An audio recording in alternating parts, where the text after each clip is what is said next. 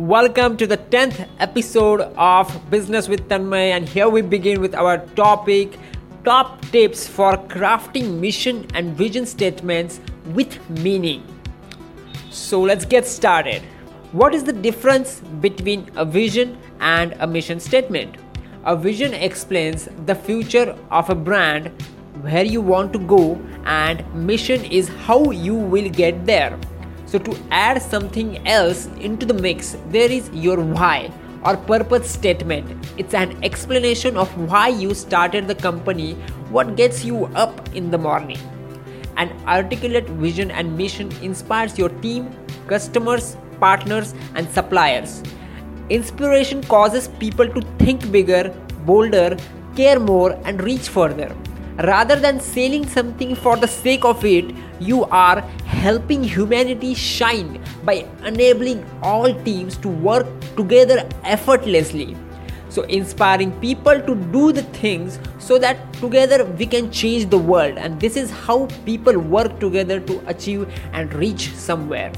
Every employee wants to work for an organization doing good, so make it obvious that yours is one of them.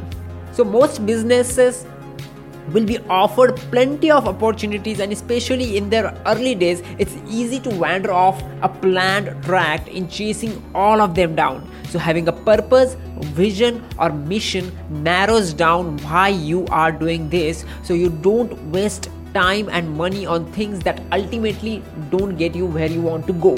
So when you have a vision and mission, you don't try and run after every opportunity. Now remember, you don't have to start with all of the three. A business that knows why it exists is so much more powerful than one that just seems to be in it for the money. It's something you drape throughout communications, both external and internal. Now something your team and partners understand to be truly fundamental to the brand, and done well is something that your customer can talk about when asked.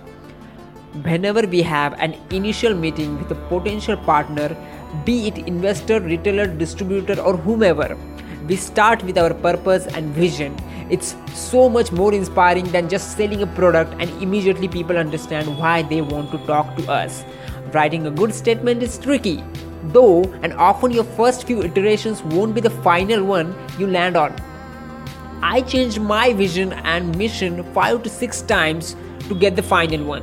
So to help, here are some tips on how to write vision and mission varieties that mean something to you and will inspire others to follow your brand. Number 1, think about your why.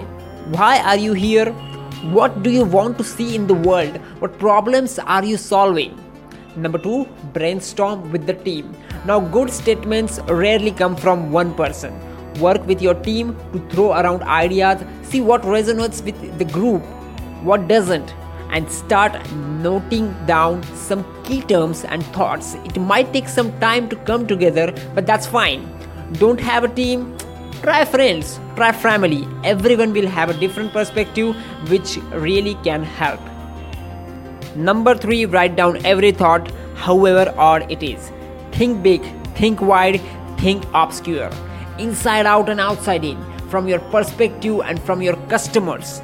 Write it all down, then return to it in a couple of days and start deleting what doesn't fit or resonate.